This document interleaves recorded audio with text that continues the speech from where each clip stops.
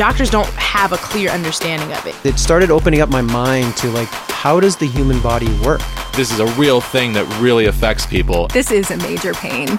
Welcome to Major Pain. I'm your host, Jesse Mercury, and this week we'll be speaking with Christelle, who will share the story of surviving and recovering from a brain injury. Christelle was hit by a car and her head went through the windshield.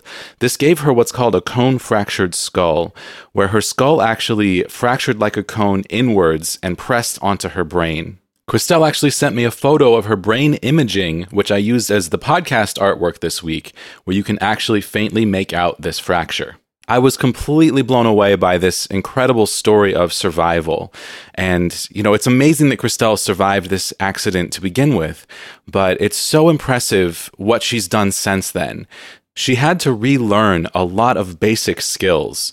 She worked incredibly hard to find a new normal and to regain her functionality. We talk a lot in this conversation about masking, about hiding what it is that you're experiencing to appear normal, and how much effort and energy it can take just to push through symptoms to function in a society. And I was surprised to find how much I related to what she was saying. As someone with a chronic illness, I absolutely have a lot of experience with masking.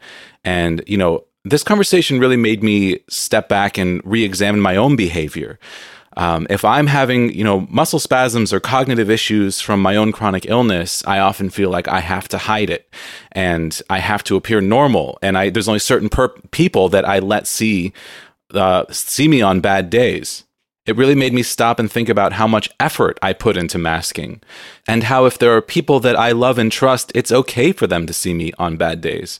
And since having this discussion, I've been trying to open myself up a little bit to being seen on my bad days and being a little bit more honest with the people around me about what I'm experiencing. I talk about it a lot on this show, but I don't show it very often. And that's something I hadn't even realized until this conversation. So this is another just absolutely fantastic episode, something that again, just impacted me so deeply to have this conversation. I felt so lucky having this conversation, being able to share it with you today. So we'll get to that in just a couple minutes. We got another amazing 5-star rating and review on Apple Podcasts this week that I'm really excited to share with you.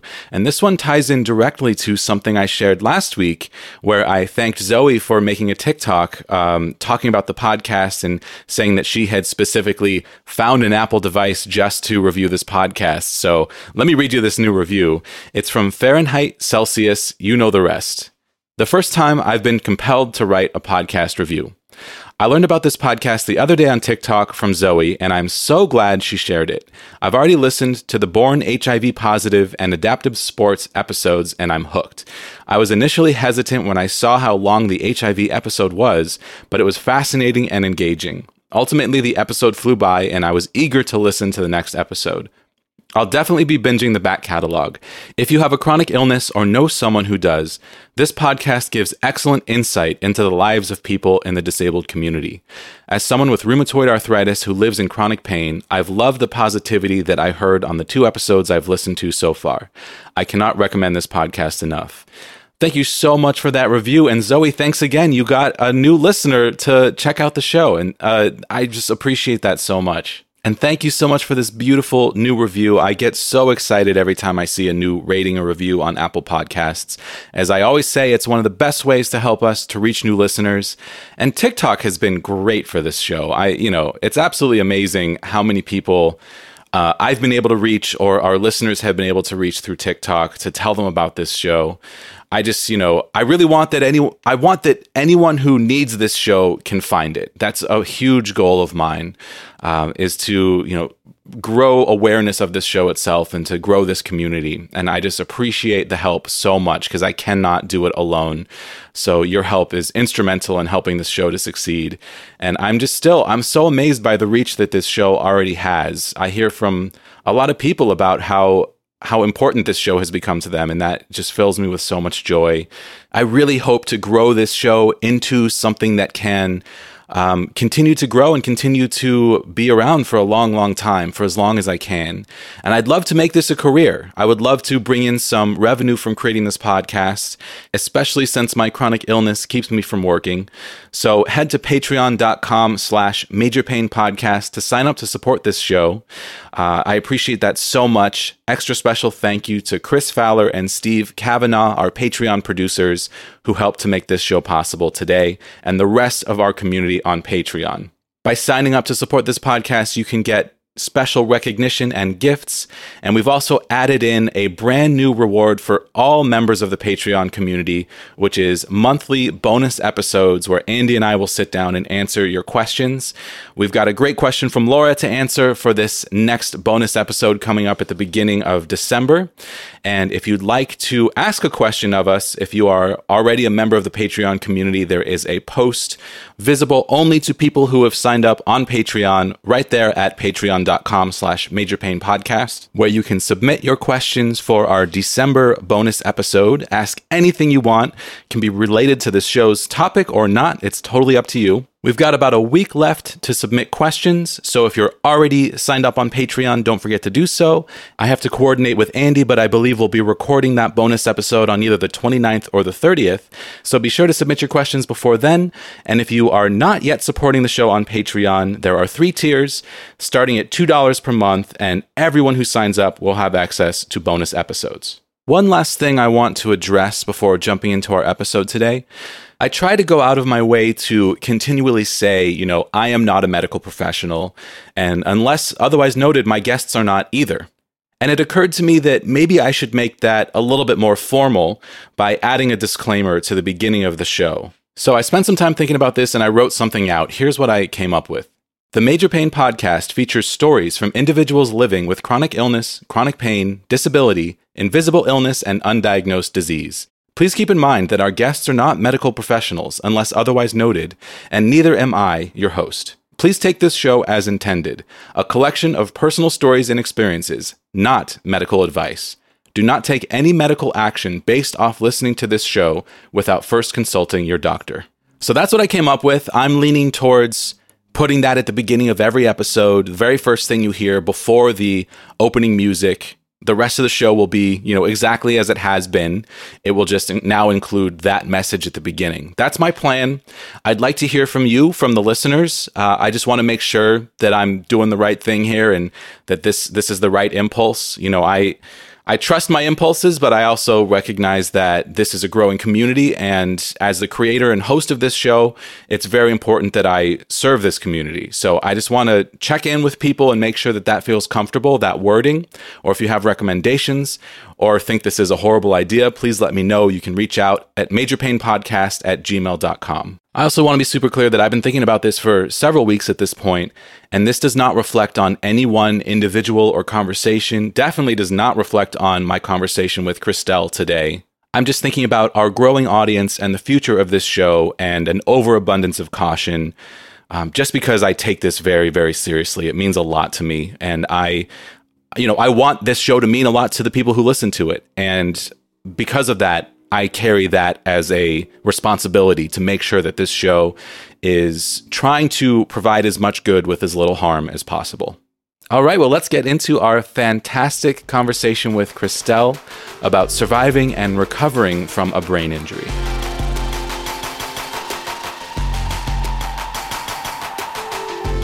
Christelle, welcome to the podcast. Thank you. It's good to be here. Yeah, I'm really excited to talk to you today. This is going to be a new topic for us on the podcast, a totally different type of major pain. I'm really excited to get into it. Yeah, me too, because really, truthfully, traumatic brain injury is very prolific. Yeah.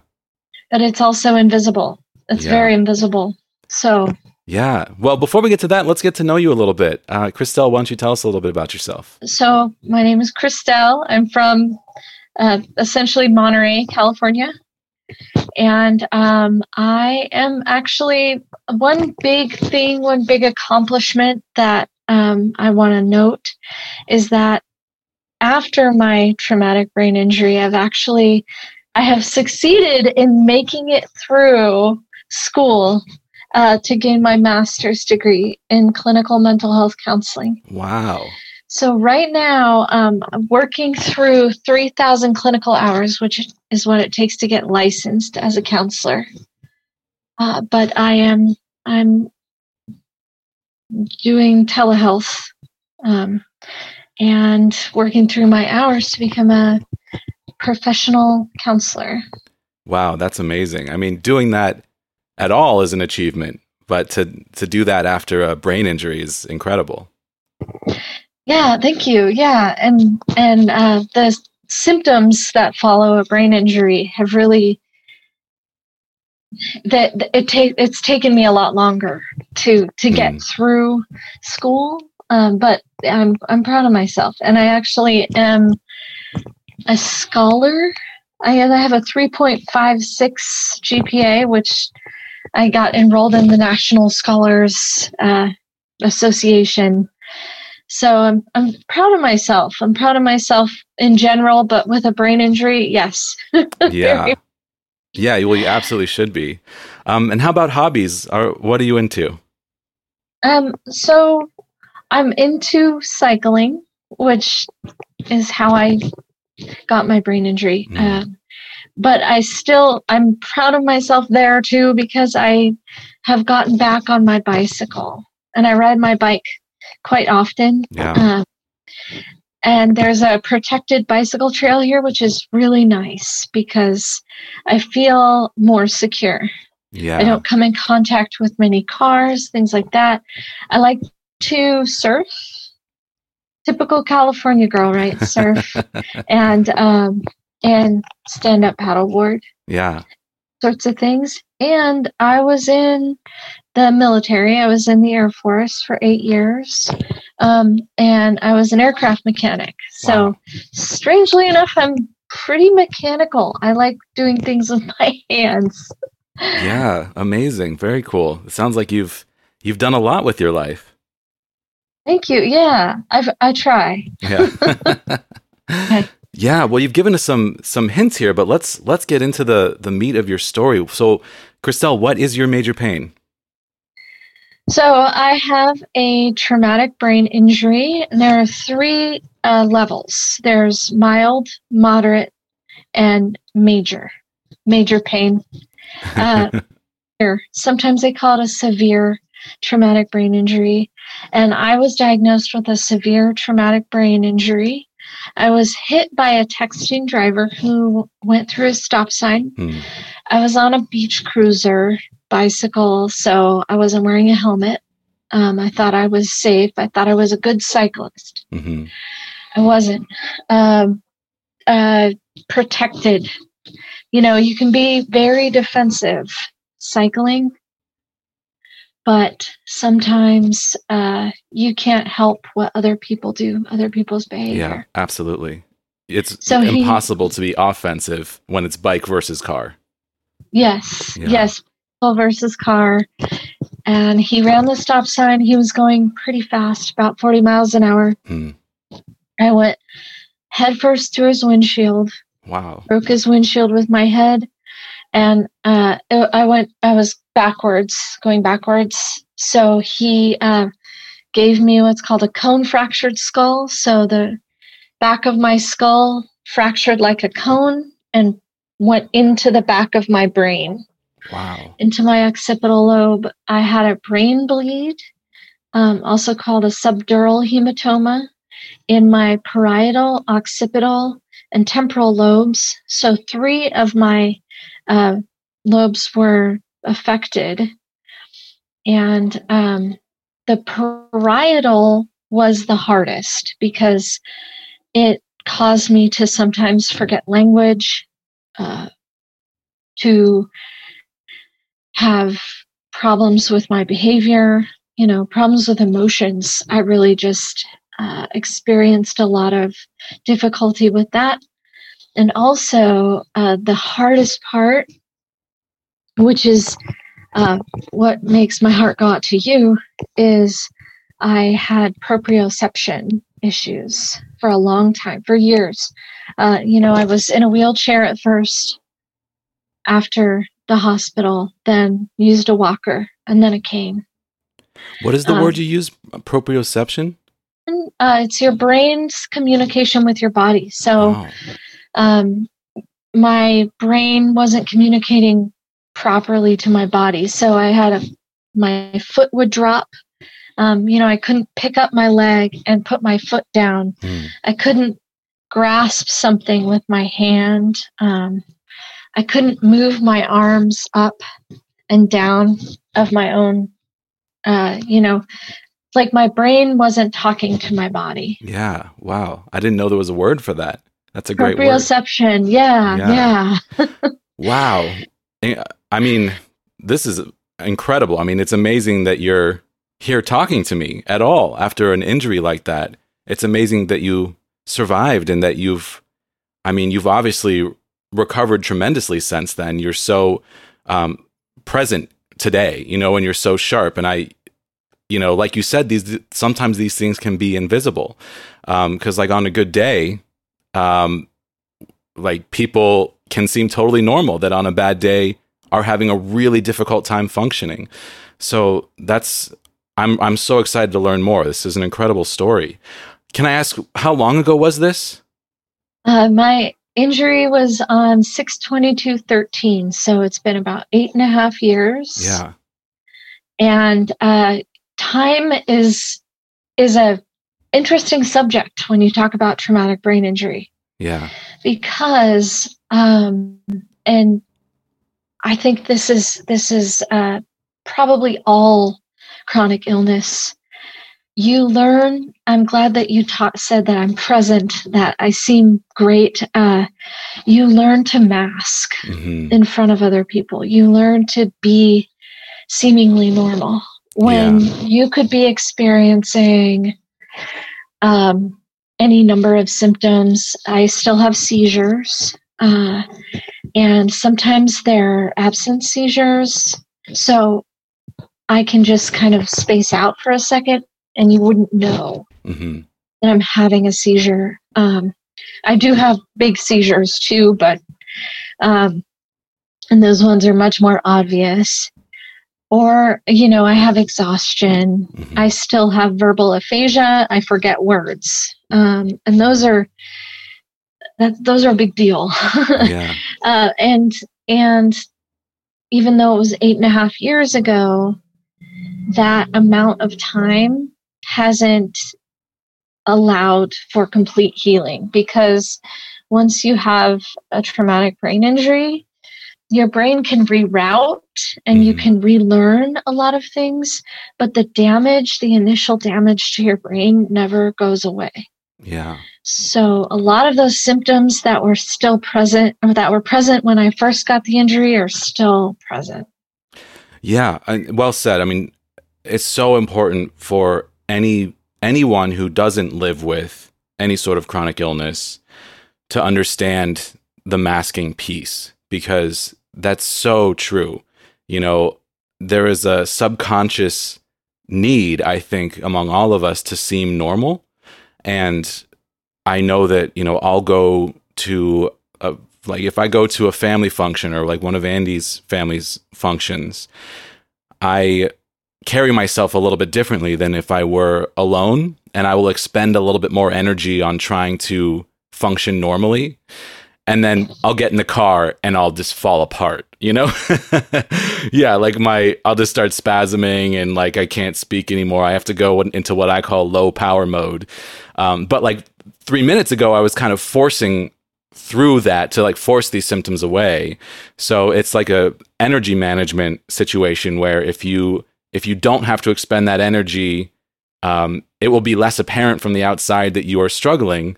And when you do have to expend that energy, there's a limited amount that you can do before it becomes extremely apparent. So, so that's my experience of it anyway. So I totally know what you're talking about. That's such a real thing, because I feel like able-bodied people will sometimes see that and say, oh, you're fine. You can do this thing. You're fine. It's like, well, I can do this thing for this amount of time or on this particular day. And that does not mean I'm fine. And that means that maybe I'm masking and I'm in pain that entire time, or I'm struggling to function through something that entire time. And, I would never want to diminish that because that's such a struggle.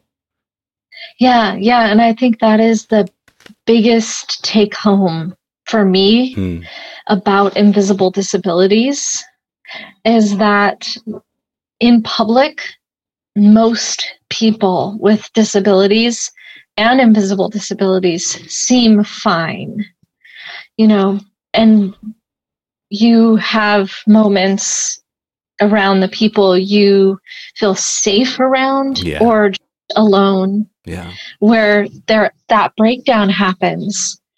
And it's a little maddening, to be honest, because, I don't want to make people uncomfortable in public. A lot of the time, I think I'm in constant fear, to be honest, moment of honesty, of having a seizure in public. Yeah. That's always been my fear, that I'll just be at the supermarket and trying to get my shopping done and I'll have a seizure. Something like that. Or I'll have a breakdown, I'll just, like you said, I have the same thing. I start shaking, my muscle spasm. It isn't easy to mask that for very long. Right. And sometimes we push beyond the limit. Yes. Around people we don't know, around people in public, to our own detriment. It's like we live our lives on credit. Yeah, absolutely. Yeah. Yeah. And no amount of masking can hide when you've pushed too far, Right. Or like if you haven't got enough sleep, or if you ate the wrong thing, or, all these different factors can play into it. You're always balancing. Your whole life becomes this balancing act. And yeah, I totally hear you on that fear of that happening in public. I mean, I think a lot of those similar feelings come from the fact that the general population of America does not seem to have empathy. And that scares me, as someone who sort of requires empathy on a bad day to function. That's, huge. And why I want to make this show is to kind of spread some awareness about what other people are living through. And that's why I'm so grateful that you're here today to share your story, because, we can make your, what would sometimes be invisible for you, we can make it very visible today and tell everyone who listens to the show about it. And I'm so excited about that. Absolutely. Yeah. And it does need to reach a bigger audience. And that brings me to the statistics of traumatic brain injury. Yeah. Which is kind of insane, to be honest. So the CDC reports, and I'm sure it's underreported, because these are people who were hospitalized or had to go get a scan, a CAT scan or an MRI, to see if they have brain damage, see if they have a brain injury, right? But the CDC reports that 2.8 million Americans per year sustain a traumatic brain injury. 2.8 million Americans per year. If you think about the scope of that, like the city of LA sustains a traumatic brain injury every single year. Wow. And about 64,000 of those don't make it. Wow. Sadly.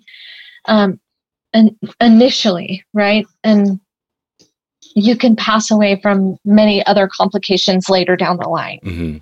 So that's just an initial statistic. But, if we're being liberal, fair, we could say that there's 2.7 million survivors of traumatic brain injury building each and every year in the United States. Yeah, that's shocking. Millions and millions of people. Yeah. With a completely invisible disability. I mean, like I said, there are 3 different levels of traumatic brain injury, and some can seem completely normal in public. Some, may be in a wheelchair. They may have had it in conjunction with a spinal injury or have to use canes or other mobility aids, things like that. Their speech may be impacted. But for the most part, I think most survivors of traumatic brain injury seem normal. Yeah. And so as far as empathy is concerned, we're walking around every single day, bumping into, making loud noises around, and not behaving in a trauma-informed way around people who have experienced traumatic brain injury and survived and are still experiencing it. With the number of people who have survived it, I'd wager to guess we come into contact with at least one survivor a day, if not every other day, Wow. Yeah, totally. I love that phrasing of walking through the world in a trauma-informed way. I really like that. I feel like the more you learn about what other human beings are going through, the more I have learned to approach every person that I meet with some patience and some empathy, because you never know what anyone else is experiencing. I would love to hear a little bit more about the immediate aftermath of your accident. So, another huge takeaway: don't text and drive. Yes, don't drive distracted. Period. Yeah, absolutely. So you said that your skull pushed in onto your brain, so you must have had to go into emergency surgery. Tell me about that. So actually, there's two kinds of injury impacts to the brain. One is open, one is closed, right? So, you could have an injury where you hit your head very hard, and you may have a small fracture to your skull, but your brain bounces around inside your head. And that causes swelling. And that's when surgery is needed. They usually put like a stent in your brain, which drains the pressure out. Okay. Or sometimes they'll remove a part of your skull to alleviate the swelling, because swelling is what kills. As your brain pushes against the inside of your skull, it damages more parts of the brain. Wow. But I was lucky because as lucky as you can be with a brain injury. But because my skull was broken, it actually created a hole in my skin. Yeah. In my scalp, and in my skull, obviously. So they didn't do surgery.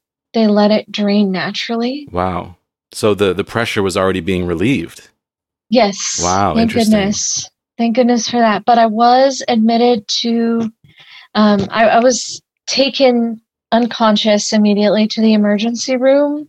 I was in Salt Lake City, Utah. So I went to the University of Utah Hospital, which is a wonderful place to end up with a brain injury, because it's in Utah where everybody skis and everybody gets brain injuries skiing. So they have a really great brain injury team. Wow. I hate to say that, but they were great there. Yeah. And then I was admitted to the neural critical care unit. So they actually have a whole critical care unit to take care of brain injury survivors at that hospital. So I was, I was put into a critical care room and taken care of there. And I have post-traumatic amnesia, so I don't actually remember the accident. Oh, wow. Okay. I have some post-traumatic dreams, but I don't know if my memory is real or constructed. Wow, that's fascinating. Yeah. So this whole period of time in the hospital must be just a blur. I only remember waking up in the hospital. The day I woke up in the hospital, I was about a week in to my stay there. Well, that's my first memory, is waking up in the hospital. Yeah. I'll say that. My first memory was waking up in the hospital, and then my next memory is that they asked me if I was okay walking. Mm-hmm. And I had no idea what had happened to me. Yeah. No one had told me that I had a brain injury yet. And I said, of course. And I remember having to pull my legs up, and I kind of threw them over the edge of the bed because I wasn't good at moving my body yet. Yeah. And everybody rushed towards me because they knew I was going to fall off the bed if I didn't have support. I didn't know that. Yeah. So they put me in a wheelchair, and then they had me stand for a moment and try to use the walker. And I have never felt so out of control of my body ever in my life, because I didn't have any idea that I couldn't use my body at the time. I can't imagine just waking up in a hospital and your body has changed in this fundamental way and you have no idea that it's even happened. That must be terrifying. Yeah, it absolutely was. It was terrifying. And it was, instead of just like either being born with this disability, right? Or progressively experiencing things and getting used to it in a way. Right. It was immediate. Right. It was from 100% to 0%. And that was such a huge shock. And I feel like it was a trauma, Sure. It was definitely an emotional trauma. Absolutely. I can't imagine how it wouldn't be a trauma. Right. Yeah. That went along with this physical trauma. Yeah. Yeah. And so it was, the post-traumatic amnesia was almost my brain's way of making sure that I was as okay as I could be. Yeah. It's your brain protecting itself. Right. Yeah. Yeah. That's so interesting to think about, so for anyone who, like us, who's experienced any sort of a disconnect between the mind and body, you become much more aware of your mind-body connection, which I think a lot of people take for granted. That, yes. Your body does make a lot of decisions for you without your knowledge or awareness. And right. your body functions with or without you in some ways and not in other ways. And when that signal pathway is disturbed in any way, it feels so confusing because, you like send a signal to your leg. It's like, okay, I want you to move now. And that used to work. And now all of a sudden it doesn't work. And for me, it just feels like this weird pressure, it's like this, I'm like trying to think something that isn't happening. Is that what it feels like to you? Yeah. I think that's a really good description. And I'll use the word trauma again. It's, I don't know how to describe what it's like to be present, intellectually. Yeah. And not have the ability to communicate to your body. And that's what's frustrating, is like people, they don't understand how hard that is to think about, only having control of part of yourself. And the part of yourself that can intellectualize this is scary, or this is sad, or this is, whatever emotion you want to put on it. I think, strangely, for a good amount of time, I was angry at my body. Like, it was rebelling against me. I was angry because, I was normal for so many years, for 32 years of my life. 33 years of my life, I was normal. And then I was the opposite. Yeah. Yeah, it's so fascinating. I mean, I've thought about this a bit, about how because my condition progressed so slowly, it was hard for me to even realize it was happening for a lot of it. And, like I could have used a wheelchair for years and didn't, because I never thought of it. No one recommended it. And when I finally got one, I was like, man, I wish I'd had this a long time ago. Which was so interesting, because for so long, for so much of the process, I was just kind of waiting for it to get better. And, just like holed up in my house waiting for it to get better. And it just didn't happen. But it was so slow, it was very slow. And when things got worse over time, it was like, well, this is the thing we're already waiting for. So I already know about this.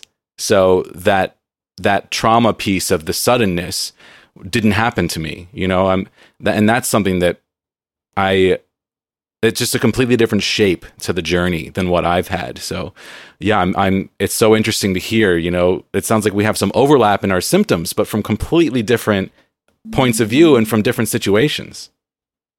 Yeah, absolutely. Yeah. But I think regardless of whether it happens over time, you're born with it, or it happens in an instant, mm-hmm.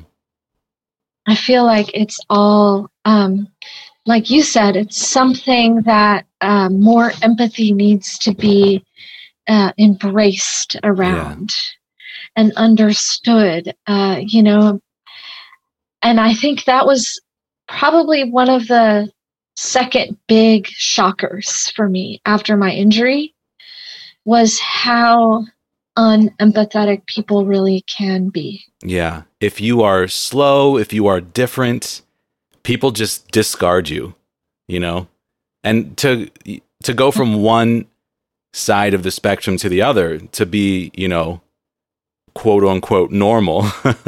I've never been a normal guy, but I've always been weird in some way. But my body functioned in a supposedly normal way. I hate using that word because I don't think it exists, but it's we have to use it because how else can you describe what we're talking about?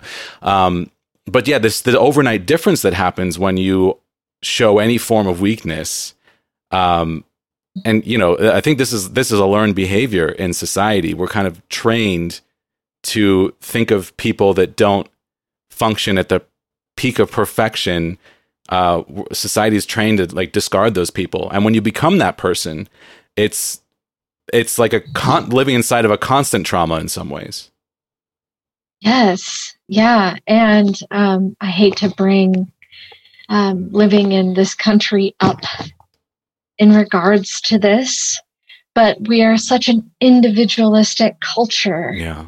We're a bootstrap culture, right? Yeah. So even if you're experiencing an incredibly disabling event, people tend to fall on the side of, oh, well, you'll get over it. You'll pull yourself up by your bootstraps. Yeah. And there's that whole idea that disabled people are just so inspiring because they do twice as much to, get through their day, and they're just so great, But the reality is that we're just struggling twice as hard. and sometimes we need someone to say, or help us with a task, but to say, I see that you're struggling today. Mm-hmm. And I'm not going to hold you up to pulling yourself up by your bootstraps. Yeah. But it's like the American way. Yeah, I agree. I do.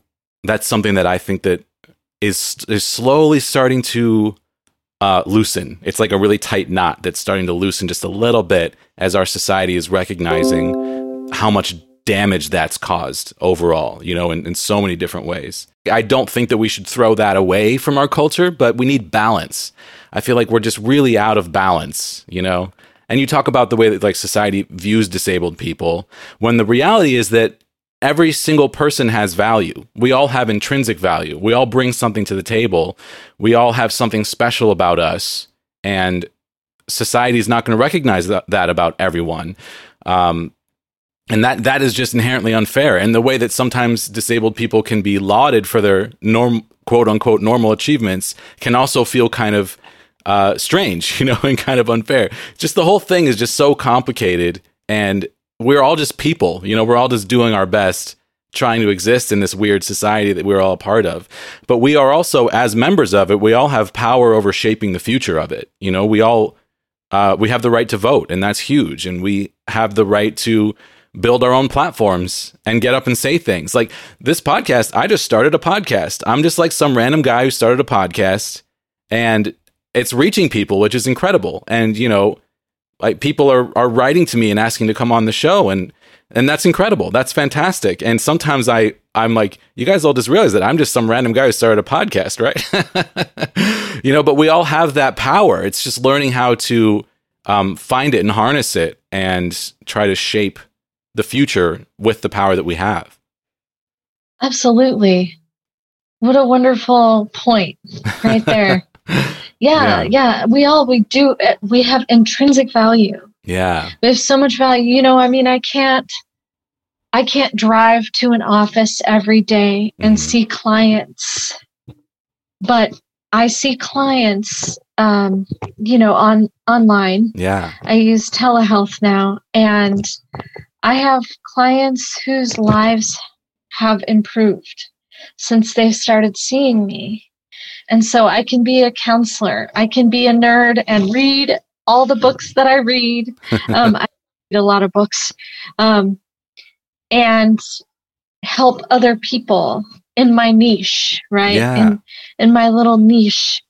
And it may or may not impact all lives, but, maybe that's something that is also something we need to focus on as far as empathy is concerned, is that not all of us are uber productive and can impact every single life. Not all of us are senators or the president, right? Or astronauts, but we still have incredible value. Yeah, that's so true. We reach. Learning to be happy with what you have and what you can do instead of what you imagine yourself doing, or like the wildest version of your dreams. As I get older, I'm having to let go of a lot of those wild dreams that I've had, but I've found like a much smaller, more approachable way to kind of live my dreams, which is, I want to be a content creator and I want to make things that reach people. And I really want to support myself doing that. I'm absolutely not there yet at all. But the fact that any financial support is coming in through my projects at all is incredible. Like as we're recording this podcast, I make about $100 a month, and I can't work. Yeah. So that's it, but I'm so grateful for that, because last year it was pretty much zero, because I was, I wasn't finding things that I could do. I was trying to do my old things and finding that the window on them was closing, It's so easy to feel like your life is closing in around you when that happens. But I managed to refocus onto things that I could do and start new projects, including this podcast. And it's gone so great so far.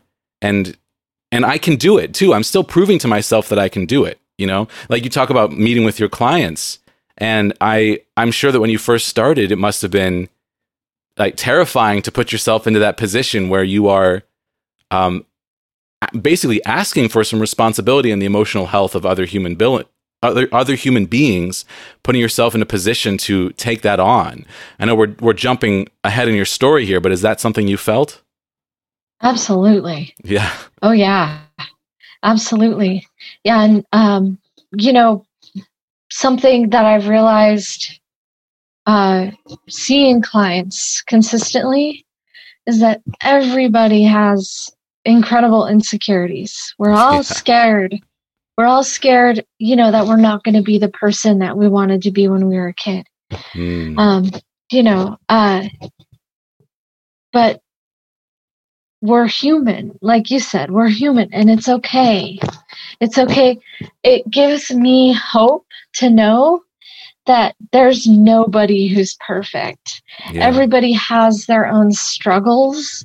And maybe that is what we need to understand to have empathy, is that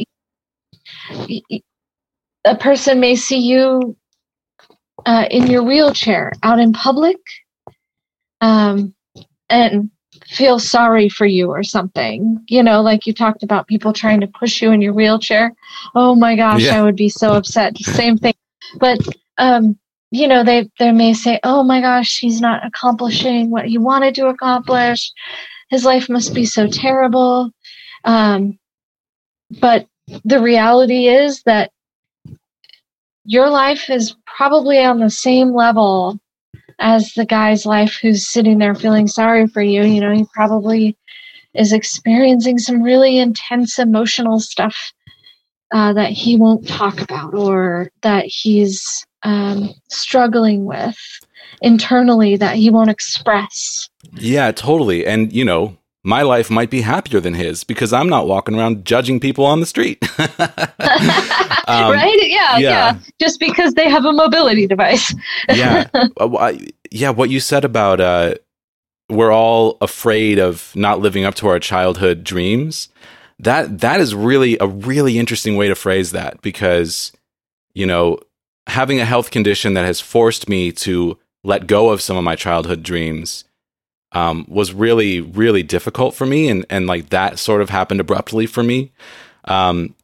Yeah. But I've been so much happier since I let go of that. This idea of like holding yourself accountable for the dreams of a child is like inherently sad. It inherently brings on sadness. It's like, I can only be a famous rock star or I'm nothing. I can only be like the next Steven Spielberg, world famous director, or I'm nothing. That's how I used to think. And like the projects I'm doing now weren't things I even knew existed when I was, a kid. So like between this podcast and green screening myself in every episode of Star Trek: The Next Generation, like those are my two projects right now. And neither of them were things that I knew existed as a kid or were options as a kid, but they're making me very, very happy. And I now feel like I'm in a lane that makes me happy, and I'm just going to keep going. And do you feel that way about the work you're doing as a counselor? Well, it's funny because I've had this dream since I was a child. Oh, really? Wow. I always pictured myself, I was a nerdy kid who read far too early, probably neurodivergent, but who knows? Because, after a brain injury, your brain goes through all these changes, right? But, I started reading at the age of 4. I read my mom The Count of Monte Cristo when I was 5, out loud, right? But I always dreamt of being a counselor, and was actually in the graduate program to become a counselor when I was hit by the car, and I had to take 3 years off to relearn all of these essential skills. I had to learn to walk, talk, read, and write again. I think another part of the trauma of my injury was that I had to learn to read again. Wow. It took me a good year or so to get my reading level back up. I mean, I could read, but it was like scrambled, and I just didn't understand it. I didn't have the comprehension. I knew a word was a word and what word it was, but a whole sentence would go in one eye and out the other, right? It just I relate to this. Gone. Yes. Yeah. So, but yeah, that's funny. But it has always been my dream, but for a very long time, for 3 years, I thought that dream was done for. Yeah. And I was in the process of trying to rethink my, what I was going to do to feel productive in the world. that's very daunting. Yeah. Incredibly daunting. Yeah. So I'm happy to do what I do, to be able to do what I do. But it took me 4 more years to get through the graduate program because I had to start over again and then go through all of the classes again. And I didn't do super well at first in the classes. You know, I got C's in some of the classes, and that was just incredibly, makes your heart drop. When you see like a C on your report card. It's like, oh no. But I made it, and I really had nobody supporting me, nobody there for me. Wow. Just pushed through on my own. Yeah, that's incredible. And, everyone's journey is unique. And some people do live out their childhood dreams, dreaming of being a rock star versus dreaming of being a counselor. Like, I had some very unrealistic dreams. But that's a beautiful story to have this dream as a child of being a counselor, to feel like because of your brain injury, it might never happen. And then to retrain your mind and your body to get back to a place where you can do it. And now you're doing it. That's amazing. That's fantastic. And yeah, I mean, we all, like, everyone faces challenges, whether it's health challenges or otherwise, emotional challenges, relationship challenges. And a lot of people are defeated by their challenges. And, stories like yours show that sometimes you feel like you have been defeated, but you aren't. And your story isn't done yet. There's so much more to do. And you've completely, changed your own life just by doing the hard work of doing so. And I'd love to hear more about that. What was the recovery like, the physical therapy? Take us through that process. So I was in the hospital for about a month. And that was just keeping my life stable, obviously. And then I went home and I was put into physical therapy, and physical, speech, and occupational therapies. So I had my physical therapist was teaching me how to walk fluidly again, which took about a year and a half. Fluid walking took about a year and a half.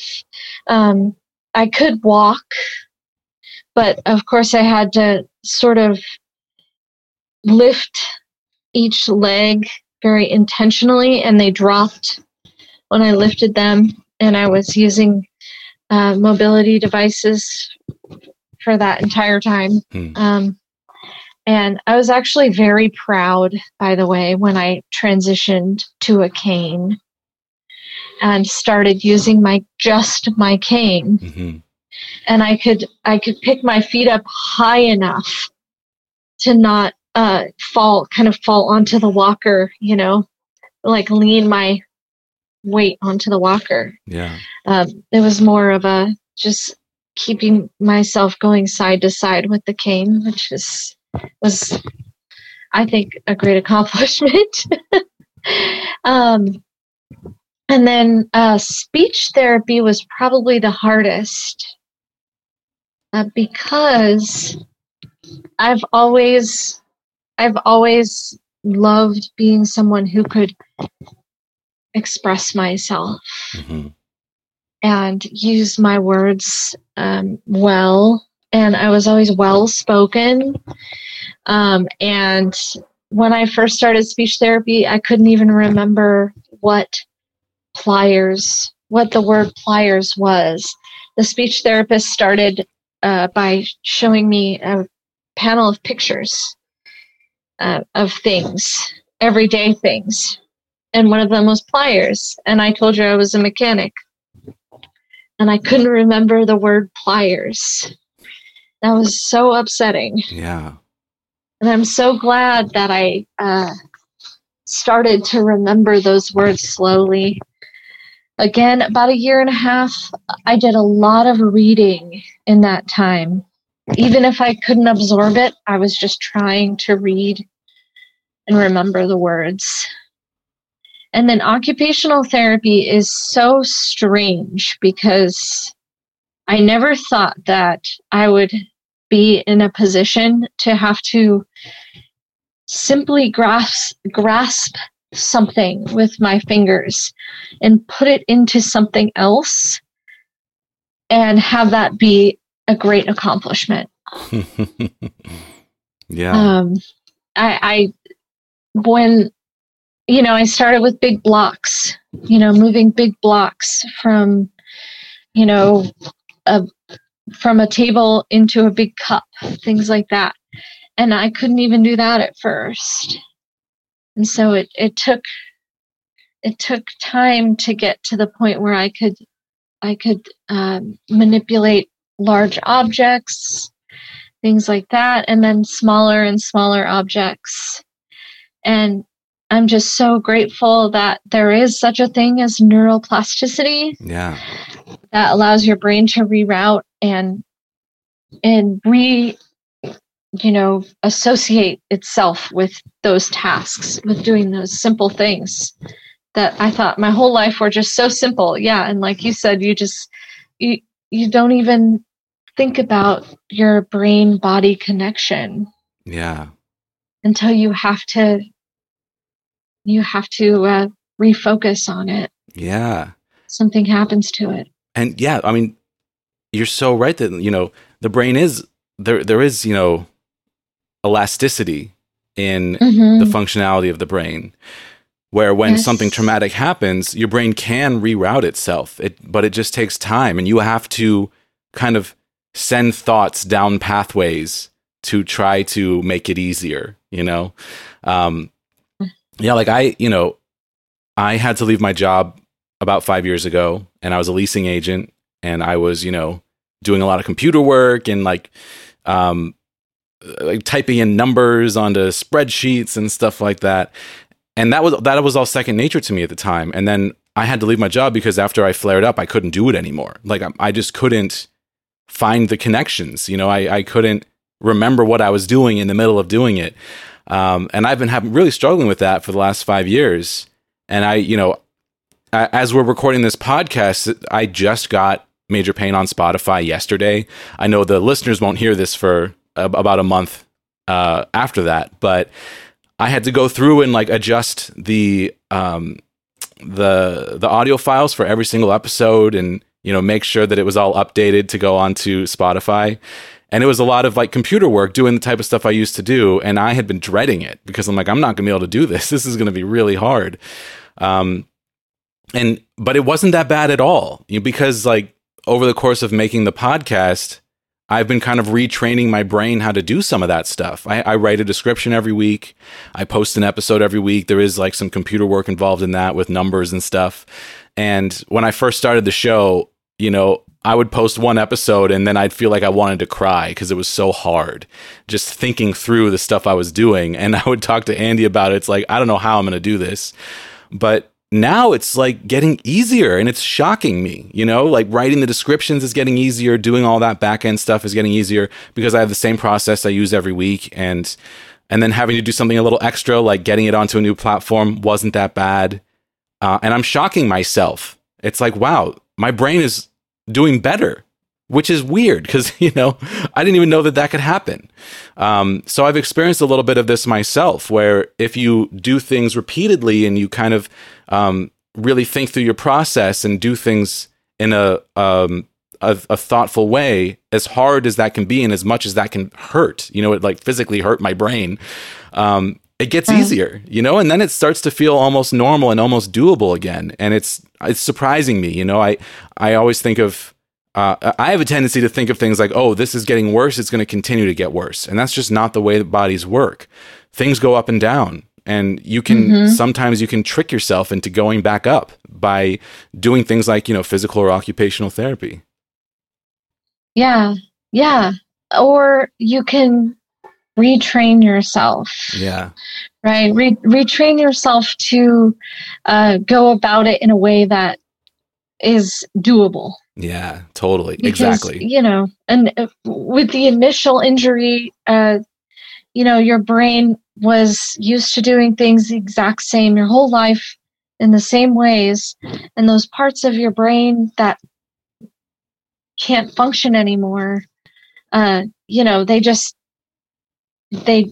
can't do that task until you reroute the traffic to a different part of reroute the traffic. There we go. Yeah, no, that's a good way of saying it.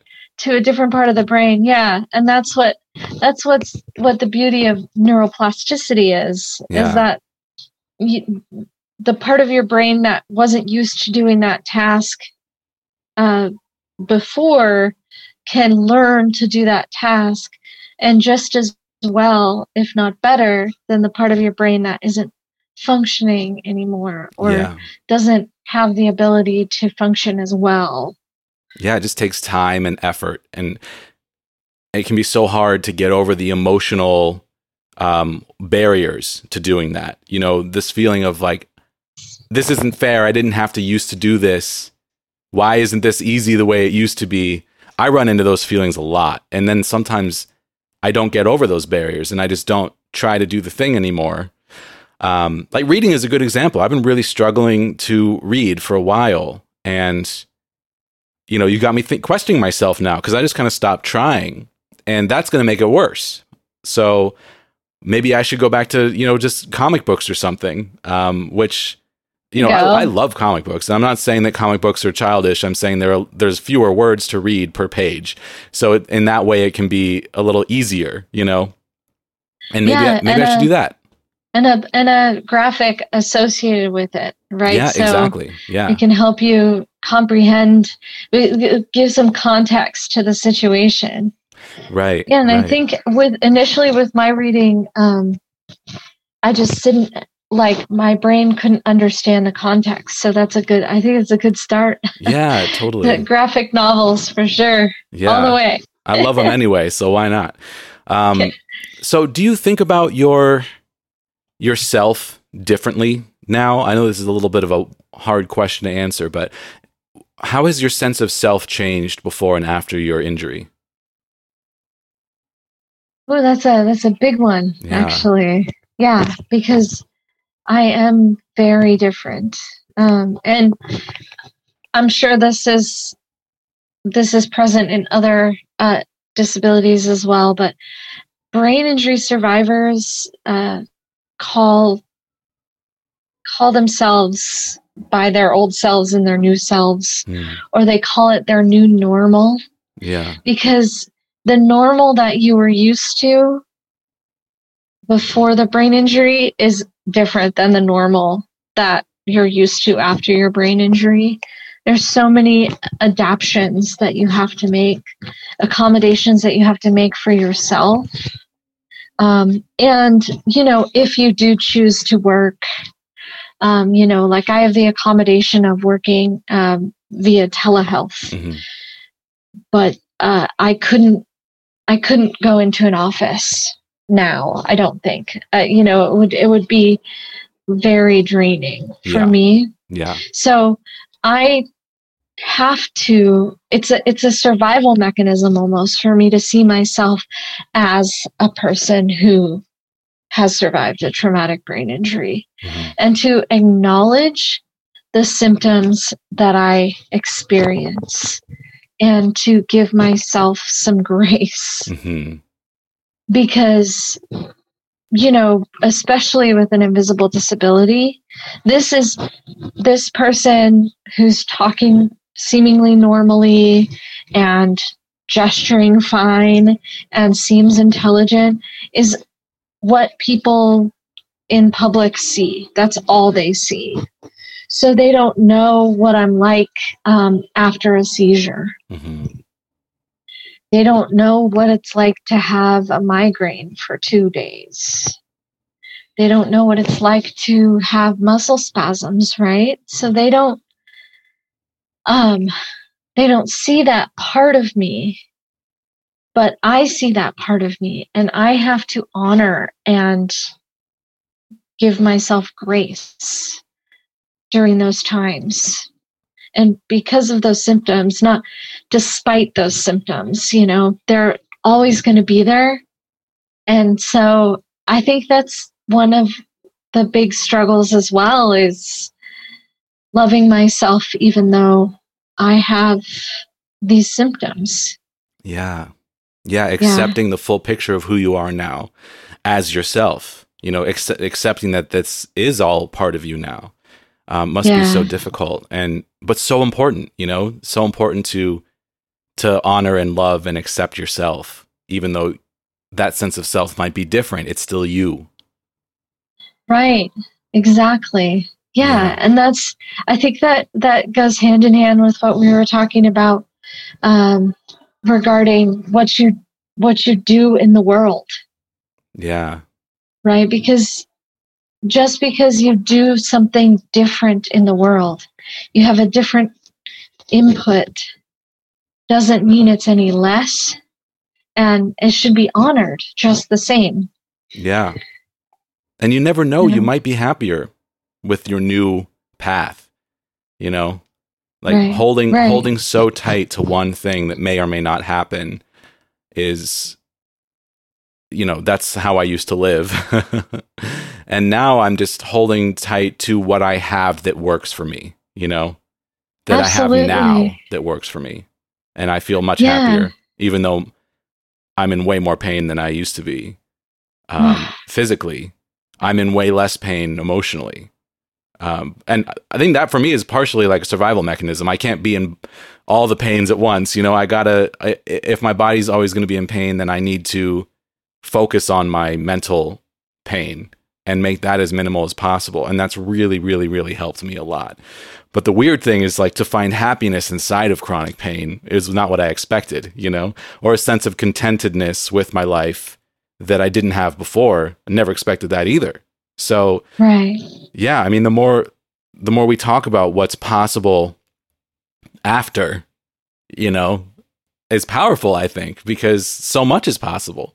And maybe as much as was possible before, just in a different way. You just didn't know how to realize it or see it before. Right. But yeah, and of course there are people who experience, a disability, and they also experience emotional pain. Yeah. That may or may not be acknowledged. And I think that it's such a great blessing to have the ability to see that light and that emotional beauty. Yes, it's a privilege. There you go. It's a privilege. Yep. Yeah.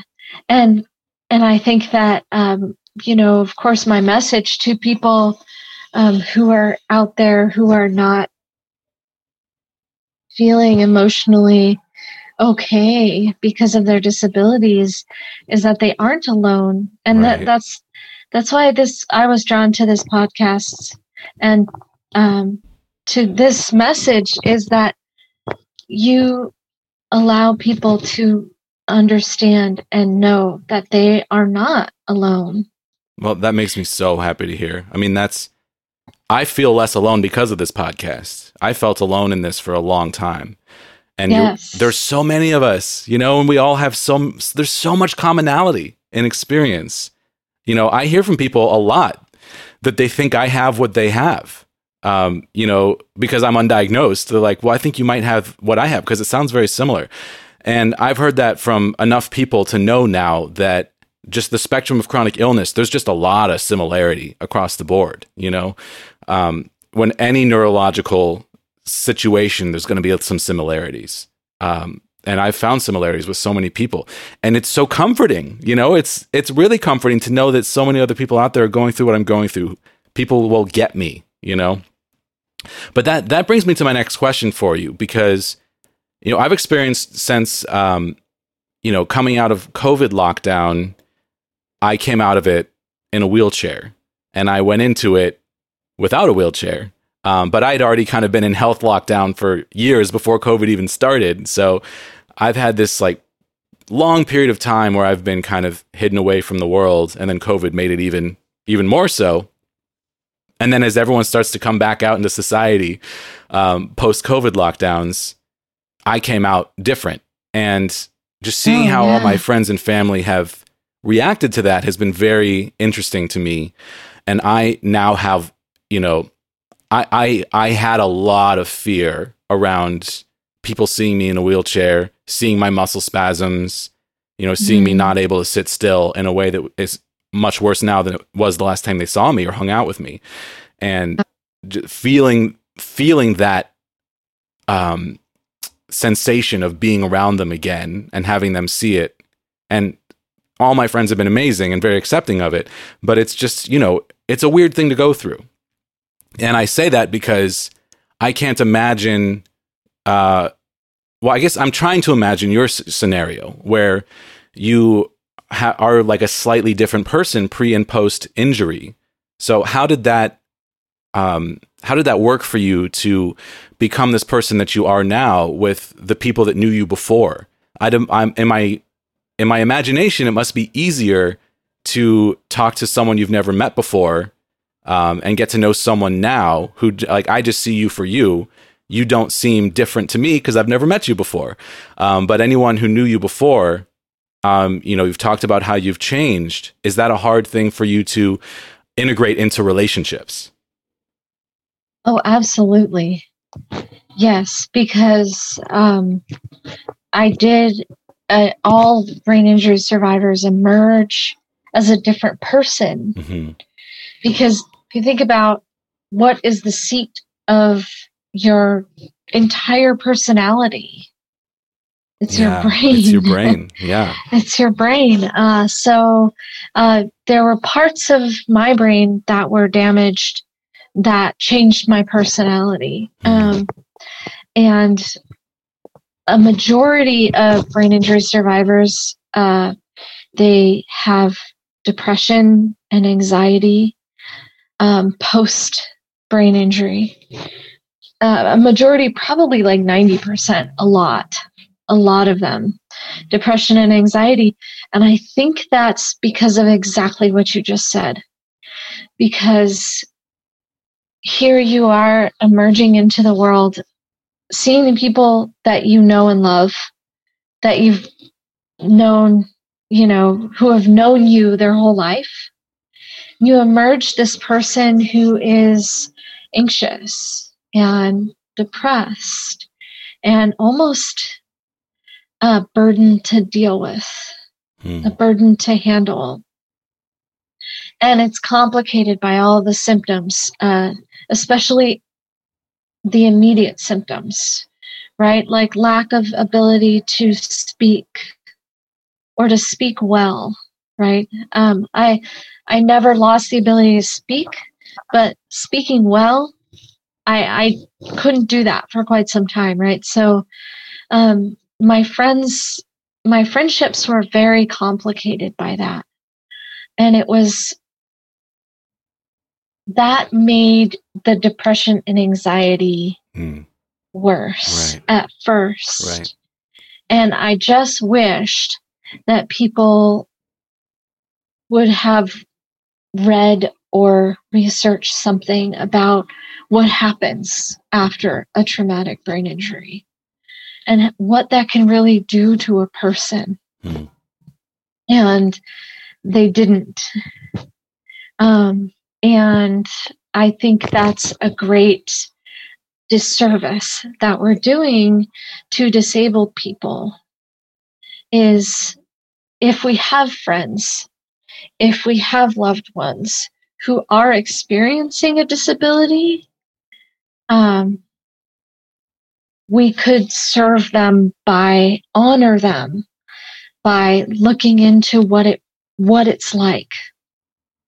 Even just asking. Yeah. What does that feel like?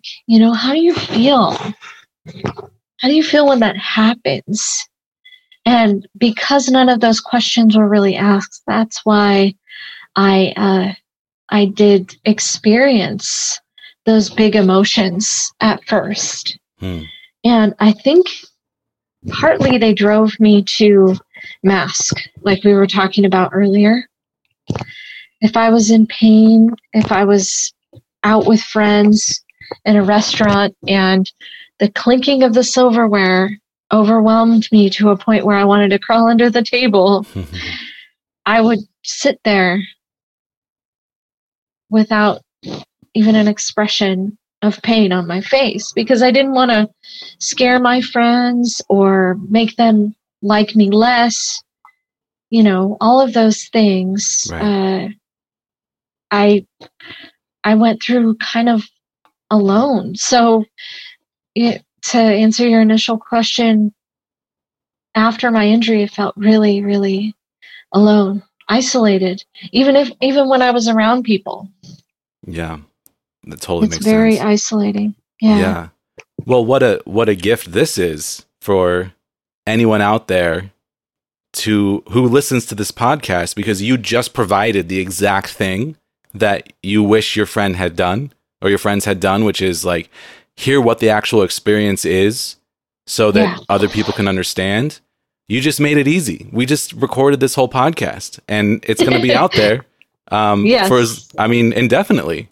And this will just exist. So hope, I always hope that with this show is that the next generation of people with chronic illness of any kind, chronic pain, invisible illness, they will have a resource to not just learn about what they're going through from someone else's perspective, but to have an easy way to share with other people. It's like, hey, I had a traumatic brain injury. Here's someone speaking on it, and this is the ways that it can affect someone. And even though your story is unique, with like we were just talking about, there is so much commonality in going through these isolating traumatic experiences. Yeah. And you defined it too as isolating. Yeah. Because you're in your own body. Right. Excuse me. And nobody knows what it's like to be in that body. Right. And to experience what that body is experiencing. But it's so helpful and so humanizing to just ask. Yeah, totally. Or to just, I think the greatest gift I ever got after my brain injury from a friend was I had a friend who called me and said, hey, I heard you have a brain injury, so I've been reading some articles about brain injury. And I just wanted you to know that I can't believe you've been through all this. And it's just so harrowing. And I'm so grateful that you're okay. But the fact that she had taken the time to just read an article about what it's like to experience recovery from a brain injury was such a gift. Yeah. Really. Totally. What would you say to someone who, if you could address someone who just had a traumatic brain injury and is on their road to recovery and is scared and feeling isolated, what message would you want them to hear? Ooh, yeah, that's a hard one. Obviously the first one would be, you are not alone. There are people all over the world who have experienced this, and we are here for you. And I would tell them that it's not easy, but they should never think they can't reach out for help. Yeah. And that I think that applies to every disability. It's not easy, but never be afraid to reach out. Ask for help if you need it. And it's so, like in the United States, it's so hard, right? To be someone who says, help me, right? And not have this strong face on all the time. But it's okay to drop the mask and to say, hey, I need some help. Absolutely. That's so important. Is there anything we haven't covered today about brain injury that you want to share? Um, we've covered a lot. We have. It's incredible. Like you speak incredibly well. You're so clear. You're thoughtful. You have so many valuable things to say. Your experience is so valuable. Hard fought experience that, is such a gift to share. And just hearing a bit about what you've been through and how hard it was to get to this point is incredible. And the fact that you're so obviously present and intelligent and have so much to offer the world, that's apparent to me just from meeting you today. And it's such an incredible message to send to anyone with a traumatic brain injury of any kind. Just by being here, that's an incredible message. Just by recording this conversation, like, look what's possible 8 years down the line. And who knows, the brain is always rewiring and always working. And, who knows what heights you will reach in your life. So, yeah. And all of us. Absolutely. I'm so grateful that you, kind of gave everyone an idea of what it's like to not be following like we said, your childhood dream, but to be following your dreams nonetheless. Yeah. Make new dreams. Find dreams that you can do. Yeah. Make new dreams. Yeah. I think that the difference in perspective between dreaming big and achieving nothing and dreaming big, but in a way that is realistic, where you can take action immediately. That's the switch that was flipped in me that has completely changed my life. It's like, like what's the smallest version of my wildest dreams? Like, what can I do right now? What do I have all the tools for and the energy for right now to do? Start small. If I want to like build up to something bigger, that's great. But what would make me happy in the moment? That's what I'm now pursuing. And it's really changed my life for the better. On both of my creative projects, this and my Star Trek videos, it's just like, I just feel this creative fulfillment that I've never experienced, which is amazing. I never thought I was capable of feeling this way. Like, as much as I love making music and I miss it desperately, and I fully intend to always make music, even if it's incredibly slow, hopefully someday I'll get a diagnosis and be able to make music the way that I used to. But what I've learned from this process of, finding the thing you can do in the moment has just been just the most important thing, just changed my life completely for the better. It's really incredible. And, going through chronic illness changes your perspective. And I feel like in a lot of ways for the better. And it sucks to have to do it this way, but we did it. We're here. It's so interesting. Life itself is just it's so interesting and dynamic. Yeah. And the fact that it's always kind of in this flex, in this ebb and flow, like waves. Definitely. Yeah, totally. But, you brought up diagnosis, and I guess that did trigger something in my mind that I wanted to say, which is that, I talked a little bit about it at the beginning of the podcast, that people with brain injury aren't always diagnosed. Oh, fascinating. Right, because, you could be a kid on the playground, you fall, you bonk your head on, and that's such a horrible phrase to use, you bonked your head, right? But on a bar or something, or on a slide, you hit your head and there's an impact there. And, maybe it wasn't seen when you're on the playground by your parents or caregivers, or, you just kind of shake it off because you're a kid. Yeah. And then the behavioral changes come later. The physical changes come later. Sometimes it does take some time for it to manifest.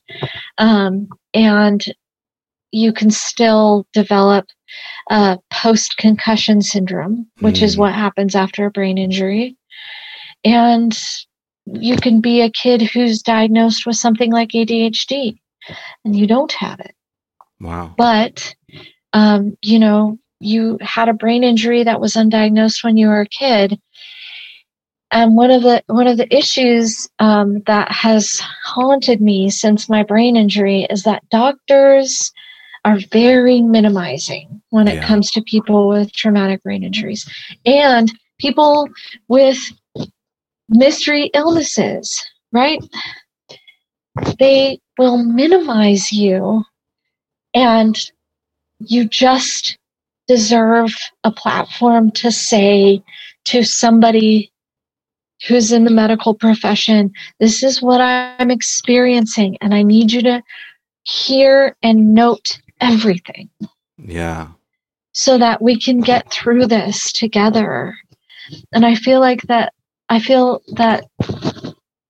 the healthcare system, the doctors, for whatever reason, I'm not sure why, I've been seen by a lot of neurologists, but they don't have a lot of time, and that's not their fault. Right.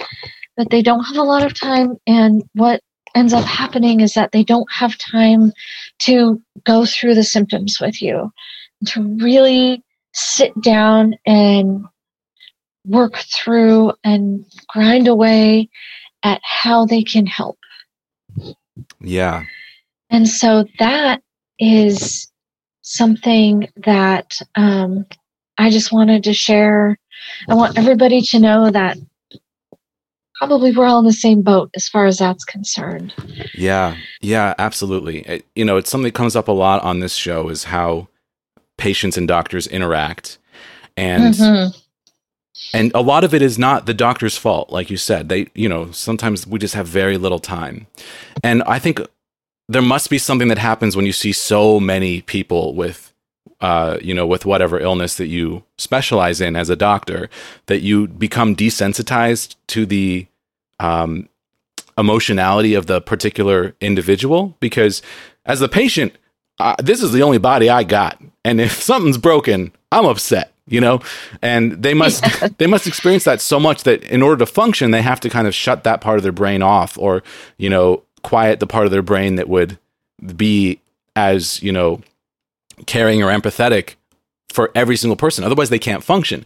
So it's important to know that as the patient, and to remember your own intrinsic value, and to not let the way that the doctor speaks to you diminish your own sense of your own value. Because that's something that I had problems with, as far as like doctors telling me that I was making this up or it was all in my head and there was nothing wrong. It made me diminish my own value in my own head. And that's something that I really struggled through, and now still struggle through, for sure. I have a friend who she was sandwiched in her car between two semi-trucks. Wow. Very bad physical injuries all over her body. And she stutters now because the muscle spasms she has are in her esophagus and in her throat. That's one of the muscle spasms. She has them all over, but they caused a stutter. And the doctors told her that she had conversion disorder. Yeah.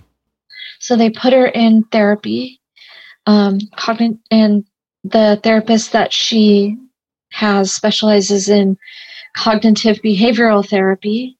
So essentially, she's trying to change her cognition of the behaviors that manifest because of her perceived conversion disorder. Yeah. And it's such a disservice to her. Yeah. Because she's experiencing these incredible physical ailments that the doctors have chalked up to thoughts. Yeah. And I think that is a huge disservice to all patients. Is saying something like, "Oh, it's in your head." Right. Well, yeah, it's in my head. It's in my brain. Yeah. My brain is not functioning properly. Come on, let's. Yeah, it's literally all in my head because that's, where my injury was. Yes. Yeah. Yeah. That's why I hate that so much. It's like the whole idea of like it's all in your head.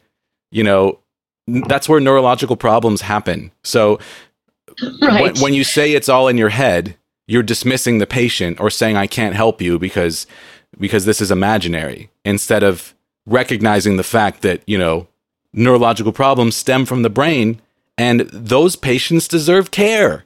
It's that simple. Yes, but that's the horror of invisibility. Yeah, absolutely. And it's all in your head. Yeah. It's why it's so important to advocate for yourself, because most of the time doctors won't advocate for you. And if you don't advocate for yourself, nothing's going to happen. Every once in a while you get lucky, you find someone who's willing to break down doors to get you care. I'm in that position now, and I still feel incredibly lucky that my primary care doctor is that guy. But yes, it's so hard to find. It's so hard to find. And when you haven't found it, you just feel like you're flailing and kind of spinning around in the void of nothingness, and like nothing can happen and you'll be sick forever. And it's just the worst. It's awful, but it changes, it gets better. It gets better. There we go. Yes. Yeah. I agree. It gets better. Yeah. I think that's the take home right there, right? Absolutely. Christelle, you did just a bang up job today. You did so great. I have loved this conversation. You're an absolute joy to talk to. Every conversation on this podcast blows me away. It's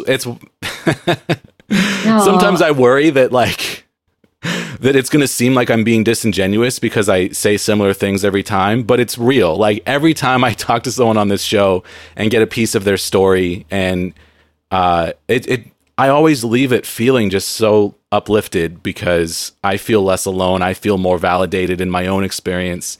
And you did that for me today, for sure. I've loved this so much. Is there anything that you'd like to plug or share with the audience, direct the audience towards? No, I mean, my handle on TikTok is Survivor Therapist, but I haven't been posting much lately, just because of all of the work and everything else that I've been having to accomplish. So yeah, well, I'll tag you there when I post this episode up on TikTok. Perfect. Yeah, awesome. That's all we need. Yeah. Fantastic. Well, man, what a joy to talk to you. I really, really appreciate your time. Christelle, thank you so much for coming on the show. Thank you, Jesse. Thanks so much. Thanks for listening to this episode of Major Pain. I'm Jesse Mercury, your host and the producer of this podcast. Artwork by Egg Salad Salad. Our theme music is the song Time Machine from my sci-fi synth-pop album, available at jessemmercury.bandcamp.com. Send your thoughts or questions to our email address, majorpainpodcast@gmail.com. You can also use that address to find us on PayPal. Tips are greatly appreciated. Don't forget to leave a positive rating and review on Apple Podcasts or the podcast platform of your choice. Find more information about this show or leave a comment on any episode at our website, majorpainpodcast.com. Major Pain is supported by listeners on Patreon. Thank you to our $2 per month supporters, our $7 per month patrons Naomi Adele Smith, Sonny Roberts, Laura Stevens, and Brooke Walters Schmidt, and our $25 per month producers Steve Kavanaugh and Chris Fowler. Learn how you can support the show while receiving special recognition and gifts at patreon.com/majorpainpodcast.